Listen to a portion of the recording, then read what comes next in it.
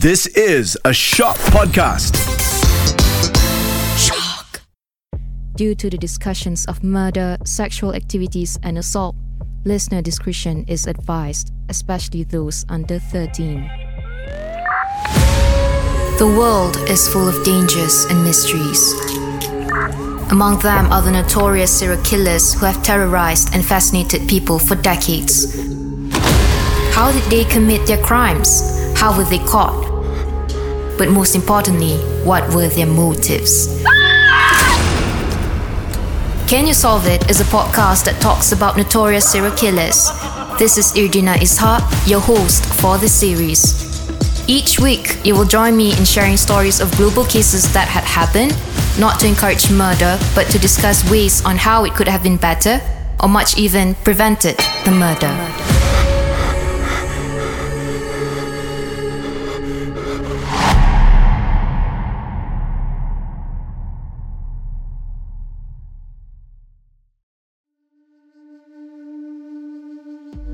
It's another day at the studio. Welcome back. I'm Irdina and Izuin, and with me, there's Izuin. Hi, my name is Izuin, back in the studio with Irdina this week. In today's episode of Can You Solve It, with the story of a serial killer in Indonesia, and that is Ahmad Suradji. Now, who is he? Known as a black magic killer or dukun, Ahmad Suradji, also known as Nasib Klewang and Datuk Maringgi, was an Indonesian serial killer that was convicted of killing 42 women and girls through ritual slayings. Wow, 42. That's a lot of girls. Yeah, and he killed them that would help bring him magical powers. See, Izuin, the idea of talking about him today actually freaks me out because he was a dukun, or here in Malaysia, we would call it bomo. In other words, he was a sorcerer or a person who practiced black magic as part of being a witch doctor, also known as shaman. And he was well known within the outskirts of Medan in Indonesia. That was his village, I would say. So let's just say, before he was eventually known as a notorious serial killer in Indonesia, which had led him to his own downfall, before all that, he was just another dukun doing his own thing, practicing what he believed in and applying his so-called powers to help people who would come to visit him in order to be healed, to get rich, be wealthier, or for girls and women specifically. Their visits would usually be one of these two things, either for their partners to be more faithful to them or to just simply appear to be more sexually attractive to their significant other or partner. Interesting. Yeah. To go to a dukun for that. Yeah, that's actually considered common. Common in Indonesia. Indonesia. And Malaysia as well, I guess. Yeah, but Indonesia, it's like more widespread, I would say. Yeah, this is the part. Bear in mind that this was Indonesia and it happened within the 80s up to the 90s. So although visiting a dukun can be considered embarrassing, it is, however, still considered normal, especially in that culture where traditional medicine or healing is highly regarded in the society. But that norm might have faltered when a tragedy struck nearby with the death of a 21-year-old girl in 1997 who also happened to be Ahmad Suradji's last victim. She's so young, 21. Yeah, the thing about his victims is that they're all young. All young. Yeah. That girl was called Sri Kamala Dewi, and she was found dead, her body completely naked and buried in a sugarcane field. She was found by a random man who had later called other people along to help dig out her body, and they later told the police of their discovery. As the police went on to do their work, trying to get in all the details or as many witnesses as they could to solve this gruesome murder mystery, Dewi's father had also reported of his daughter missing. Then, when the news started to spread like wildfire, like body was found and the identity was known, that was a key person who had significantly helped the police in this investigation. And that person who had given the right clues to the police was a 15-year-old rickshaw driver named Andreas. So Andreas, he told the police and also the victim's family that he last witnessed Devi alive after dropping her off at Ahmad Suradji's house. And him, being the rickshaw driver who had brought Dewi there, noted two important things on that day. Number one, Dewi told him to keep this a secret. hush hush, don't let anyone know I went to see Ahmad Suradji. That's a bit sketchy. What? Why would Dewi do that? No, because They're embarrassed. yeah, they're probably embarrassed, because people know that if you go to visit a dukun, it's either for these things related to love, like maybe you need someone to fall in love with you, or you want to be more beautiful. Yeah. And number 2, she never requested him to pick her up after. I mean, if you think back, you're just a girl, and then you went there with a rickshaw. So like, if you were to walk alone, you're not exactly safe. Yeah. But anyway, thanks to Andreas's clues, the police quickly went off to Ahmad Suradji's house to question him further because they couldn't simply arrest him without evidence. And although Suradji initially denied all the allegations thrown at him, the police eventually found substantial evidence which had led to his arrest on 30th April 1997, including Dewi's belongings in his house, her handbag, dress, and bracelet, among other things, which belonged to at least 25. 25? Yeah. That's a lot of women. Yeah. Belongings? Belongings. Oh my god. So he had kept their belongings in his house after murdering them. But yeah, but that's not even the worst part, by the way. Okay, so that was the very moment when Suradji finally confessed to his crimes. Although at first, he only admitted of killing 16 women, when in reality, he had killed much more than that, up to a total of 42 women. Yeah, 42. A lot of people doubt the number because apparently when the case was on the rise, the police told all the families at the village to report on their missing family members. And guess how many families did that? 10. 80 families. 80? families. Yeah.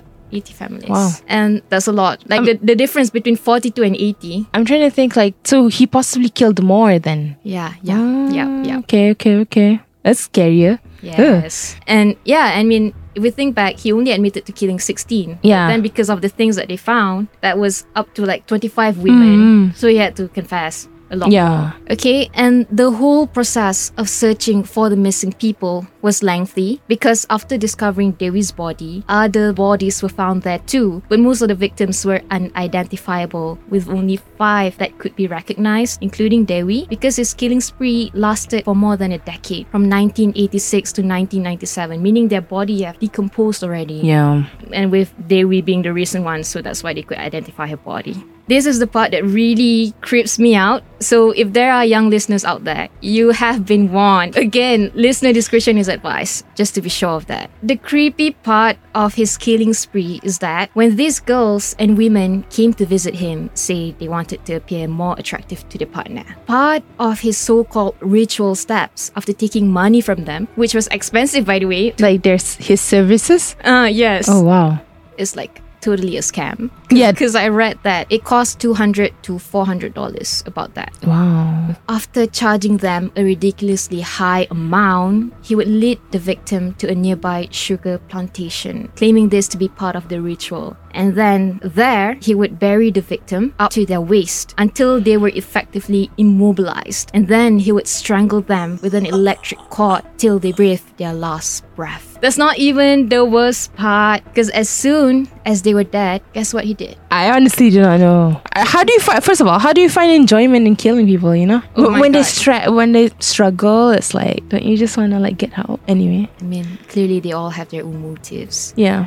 With Suradji, as soon as they were dead, he would drink the saliva of his victims. Like, he drank his victim's saliva. Yeah, I don't know how he did it or what tool or method exactly. I was literally thinking like, how do you get the like? Okay. I don't want to think about it. Yeah, I mean, if he did it directly, which just so happens to be the image in my mind as we're speaking of. And if that were the case, or even if it wasn't, either way, this is pure, gross, and super inappropriate, which is why I feel like this topic is super heavy. Because even for me, it's hard for me to even drink from the same glass that was shared by someone another else. person. Yeah. Same. But here in this case, he's just doing it because he wanted to. And these are just random people's saliva. What more that they're dead? And he killed them, by the way. So after he drank the saliva, he would then strip his victims naked to accelerate decomposition. And then he would bury them completely with their heads pointing towards his house. This was the pattern that was evident in all his crimes. All his victims were stripped naked and their heads would be pointing towards his house. All the same. And then it was later revealed that he did this so he could gain more power as a mystic healer.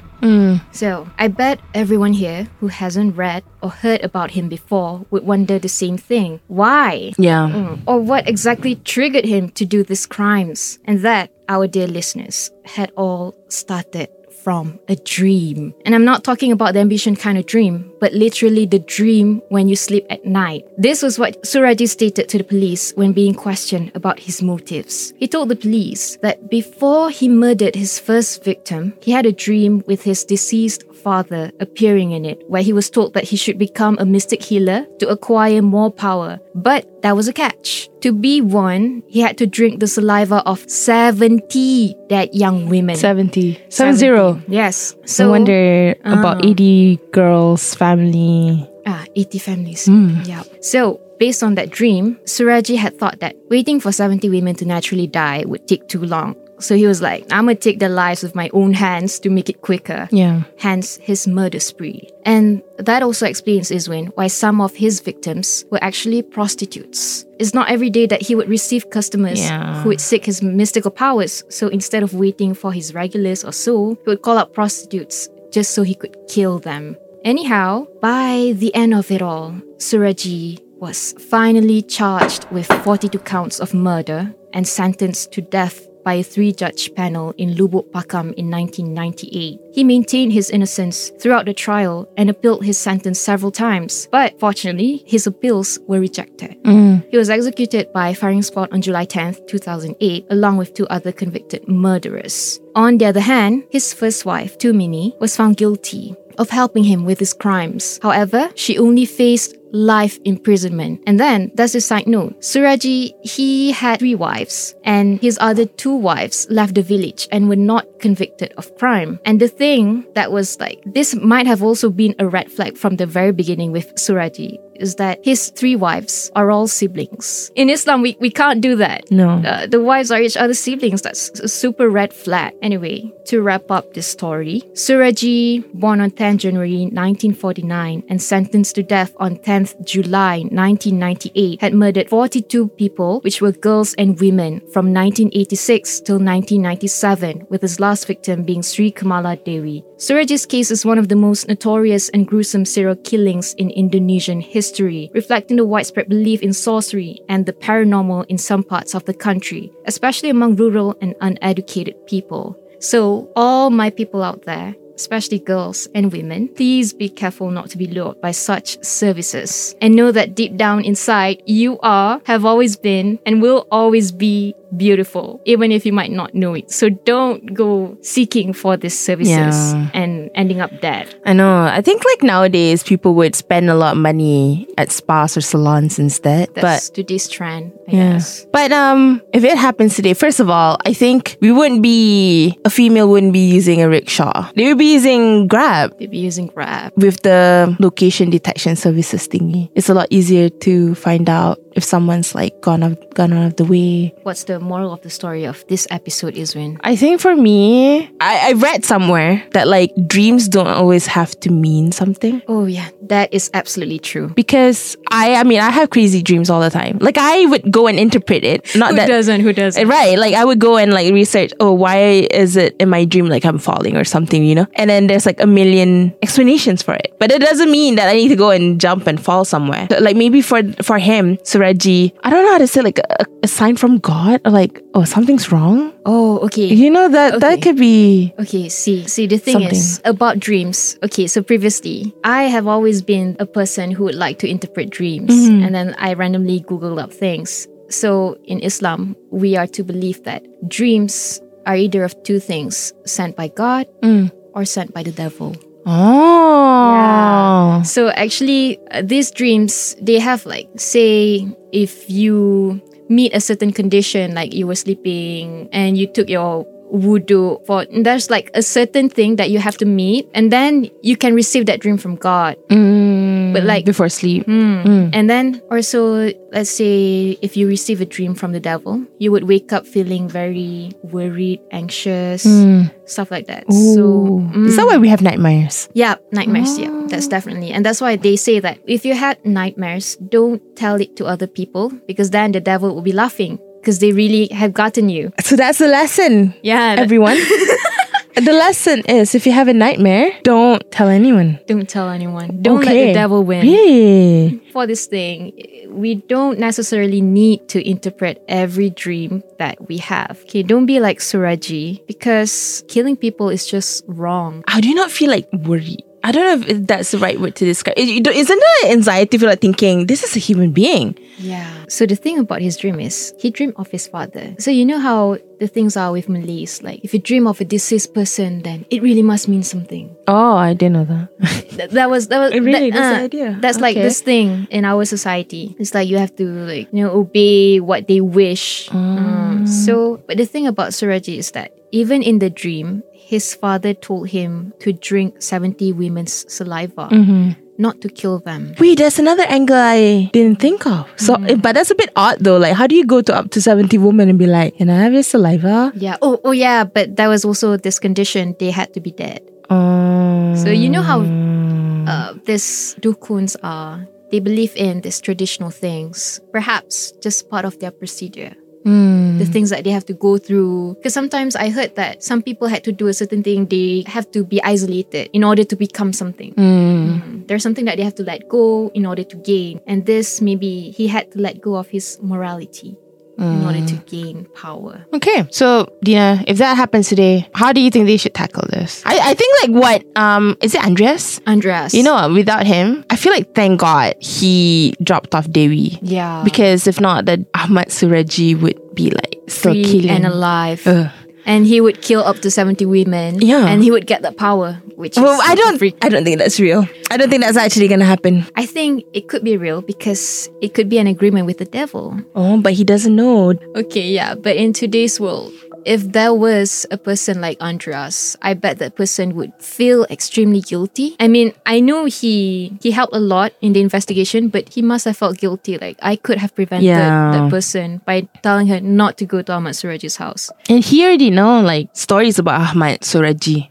Ahmad Suradji was a well-known dukun, by the way. Yeah. That is it for today's podcast. Thank you everyone for listening. We'll see you soon. We'll talk to you soon.